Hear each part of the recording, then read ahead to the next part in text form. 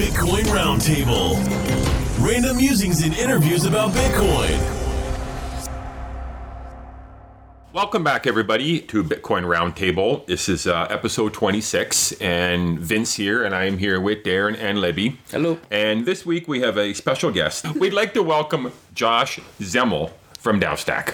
Hi, Josh. Welcome to Bitcoin Roundtable. Hey, guys. Happy to be here. Thank you. Well, thank you for taking the time coming out and talking with us. We appreciate it. So, Josh, I'm going to throw it back at you, and I'd like you to start off and give us a little bit of an introduction as to what DAOstack is and DAOstack's platform. Yeah, you bet. So DAOstack is a platform for decentralized governance. So basically what that means in simple terms is that it enables groups of people, especially large groups of people, to self-organize around shared goals or values easily and efficiently and make good decisions together without centralized leadership, without concentrated bosses or CEOs or what have you. At the end of the day, what we're doing is we're providing a way for large groups, potentially very large collectives, to make good decisions together rapidly and effectively.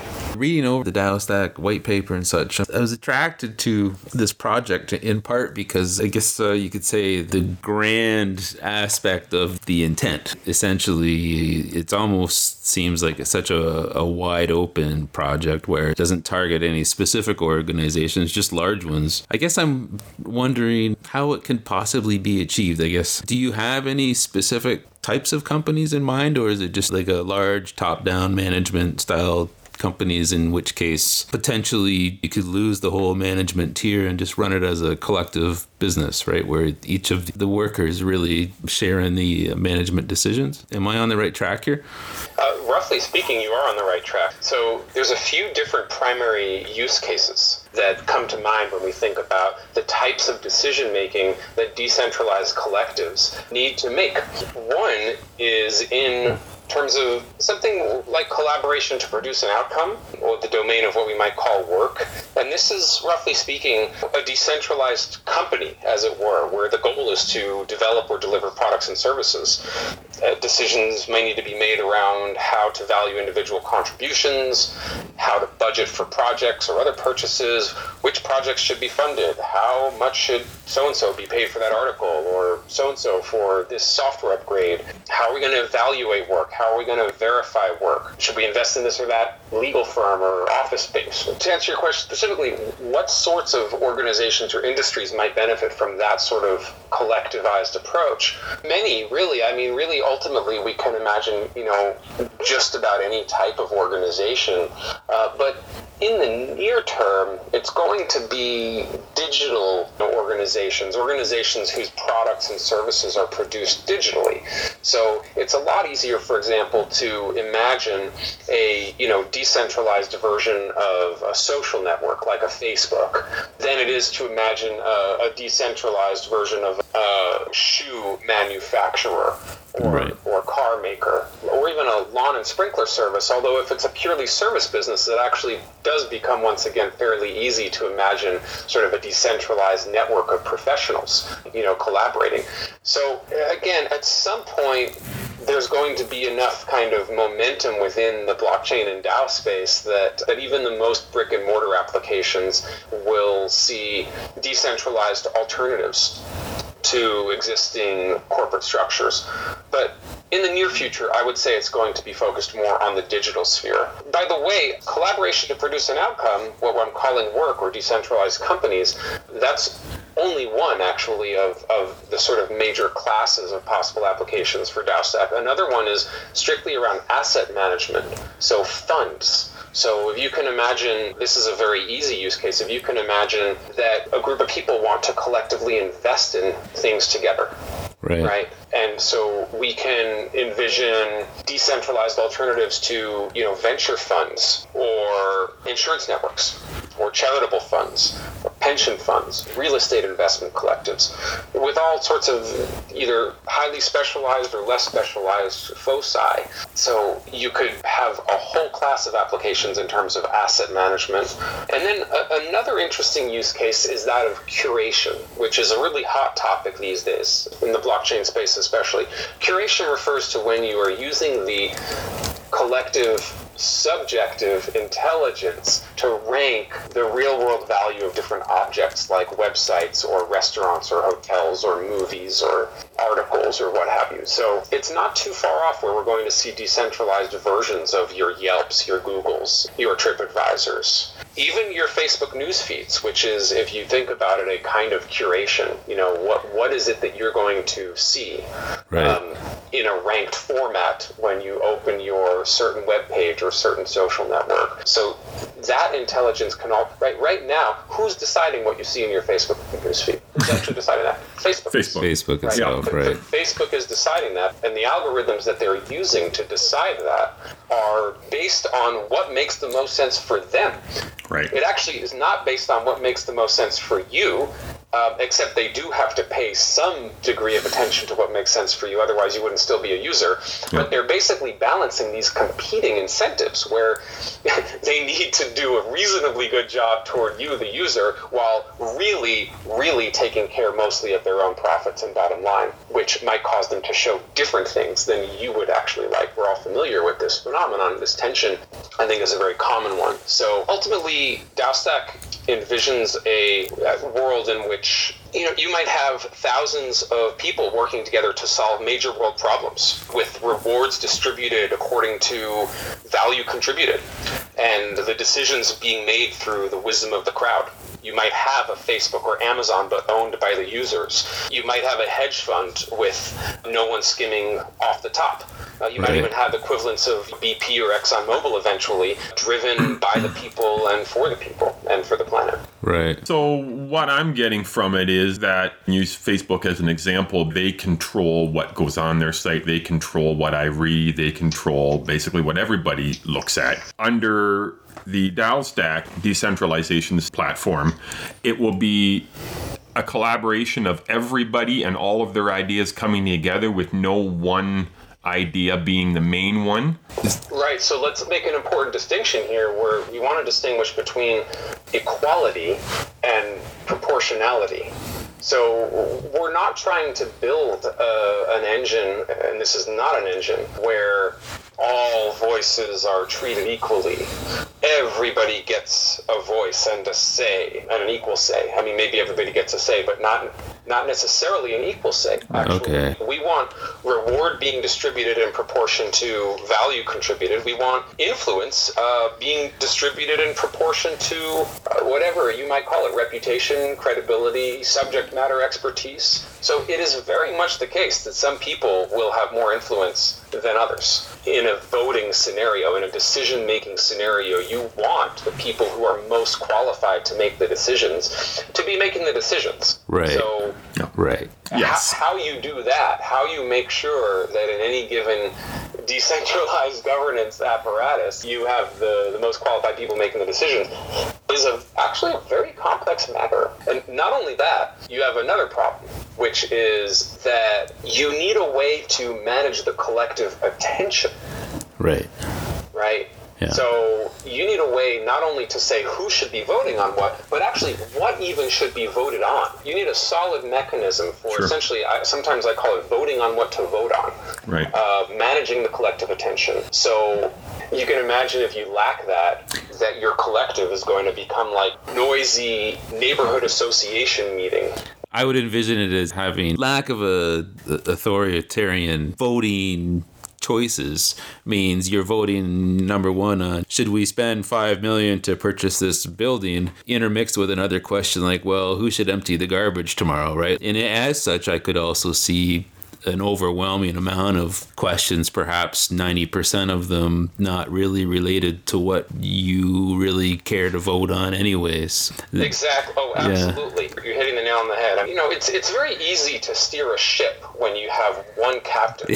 Yeah. That's very true, yeah. Or or even if you have a small team of navigators or in the corporate world board members or in the government executive branch or even a set of legislators. So this has been, by the way, really important historically, hierarchy.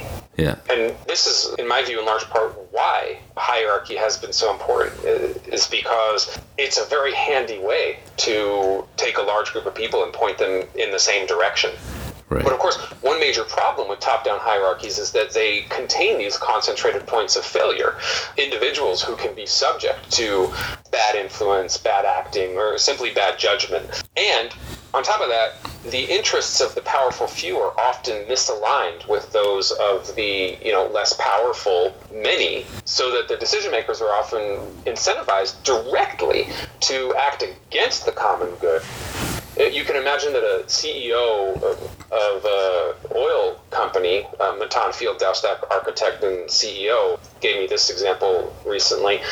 The CEO of an oil company is directly incentivized to mislead the public about the dangers of fossil fuels and the value of alternative energy. Directly incentivized to do that. Sure. Yeah. Sure. Right? So what kind of a system would you have those incentives aligned where essentially he or she is held accountable for the consequences of his or her actions? And at the same time, if you actually try to give everybody a voice, if you actually say, okay, now the oil company is going to be run by everybody in the whole entire collective plus the whole entire supply chain, but tell you what, let's even throw in all of the different customers who buy gas at the gas pump. The more you try to push decision making out to the edges so that everybody's desires and interests can be represented, the more of a noisy situation you create. So you have a significant challenge. It's a very attractive concept, decentralization. It's getting a lot of attention. Many of your listeners have probably heard about this sort of decentralization movement. They may have even heard about the DAO, the Decentralized Autonomous Organization, which is a bit of a blockchain-enabled specialized version of a decentralized company. But the decentralization movement, for all of its excitement and buzz, has really just not scaled. It really hasn't taken off. There's very, very few examples of true scalable decentralized governance structures or applications. And one major reason for that is because of what we've been talking about, because of the complexity of this challenge, because there just aren't, to this point, a lot of great scalable governance solutions in place. How do you take all of those human inputs and turn them into outputs of decision making? And there also is not the software to support the collation of those decisions, the management of human attention. Those are the challenges that DAO Stack seeks to solve using a variety of technologies, some of which are based on the blockchain. Right. To be honest with you, I just have a hard time imagining the complexity of the programming to actually pull that off. You've been running since the spring, right? Yeah, we've recently launched our alpha version of our platform. That's correct, yeah. And we're actually using it in our own DAO, if you will, our own decentralized organization, which is collectively managing the funds that we raised in our token sale. At this point, it's just a small portion of those funds, but over time, it's going to become most of the funds. And so, we're actually utilizing our platform ourselves right now to create a decentralized organization and manage this fund. Okay. How long has your program team been working on this software platform? At this point, they've been working on this about a year and a half, although you could certainly set the date a lot earlier if you wanted. There were previous organizations upon which, that some of the same players were involved in, upon which some of the ideas of DAO Stack were built. You could say that particularly Matan Field and Primavera de Filippi, some of the leading scholars of decentralized governance, in my opinion, at least in the world, you could say that they've been working on this challenge for 5 years. I understand that it's a little bit hard to get your head around how it might actually work. I think if we spent the time to break it down, it's incredibly elegant, but it's also not in a way sort of rocket science. It's an explainable phenomenon. Right. Yeah. I give you a quick headline to say that the system for decision making is partly meritocratic. You could actually say that the decision-making engine is meritocratic, meaning that the people with the most reputation in a given organization or in a given part of the organization have the most influence to make decisions. And then each organization has the opportunity to design how reputation flows Yes. What are the criteria by which reputation moves about the organization? So you have a partly meritocratic system, Yeah. and then you have a partly economic system. Part of the system functions as essentially a marketplace, and the marketplace component is related to attention. It's related to Sure. helping to determine which ideas, which proposals actually get the collective attention of the voting body. I hear you. So that's a whole other podcast, where we could talk about that. But that's, in a nutshell, it's the combination of a meritocratic and economic system that has the system be both resilient to bad acting, non-corruptible on one hand, Right. and scalable, efficient enough that it's not a noisy, messy, headachy breakdown and can actually scale and grow like so. Let me give a shot at an example for Vince here. Yep. Okay, so Vince, you have some history in sales. I do. So perhaps you work for ABC company. Okay. You may be one of the top 10% of the 1,000 global sales reps Okay. of the company. Yeah. You have gone towards the Dow Stack system. There was some questions asked of you, and you being a fairly high caliber sales rep felt that in your realm of expertise, you answered some questions, and for the most part, your answers gave the company good success. Sure. Other people thought your answer was eloquent and a very good answer. Thus, you will expect more sales-oriented questions, and you will probably have an economic incentive to answer more of those relevant questions in your field. Would that be somewhat of a example of a typical scenario? Yeah, well, in the scenario you're describing, Vince would probably receive a higher reputation score, for essentially doing a good job or executing well or demonstrating that he has a certain knowledge or subject matter credibility. Right. So he wouldn't necessarily have a direct economic benefit Okay. from doing a good job, at least as far as the governance system is concerned. Right. Sure. I imagine that he would have an economic incentive of doing a good job because there's some agreement in place where Vince gets paid, Sure. by Yes. the organization. But as far as Vince's influence within the organization going forward, right, that's going to change as a result of his reputation score changing at that time. Right. Okay. So the doors to, I guess, the new version of management become more open as you ingratiate yourself into the system and work hard to do a good job with it. Right.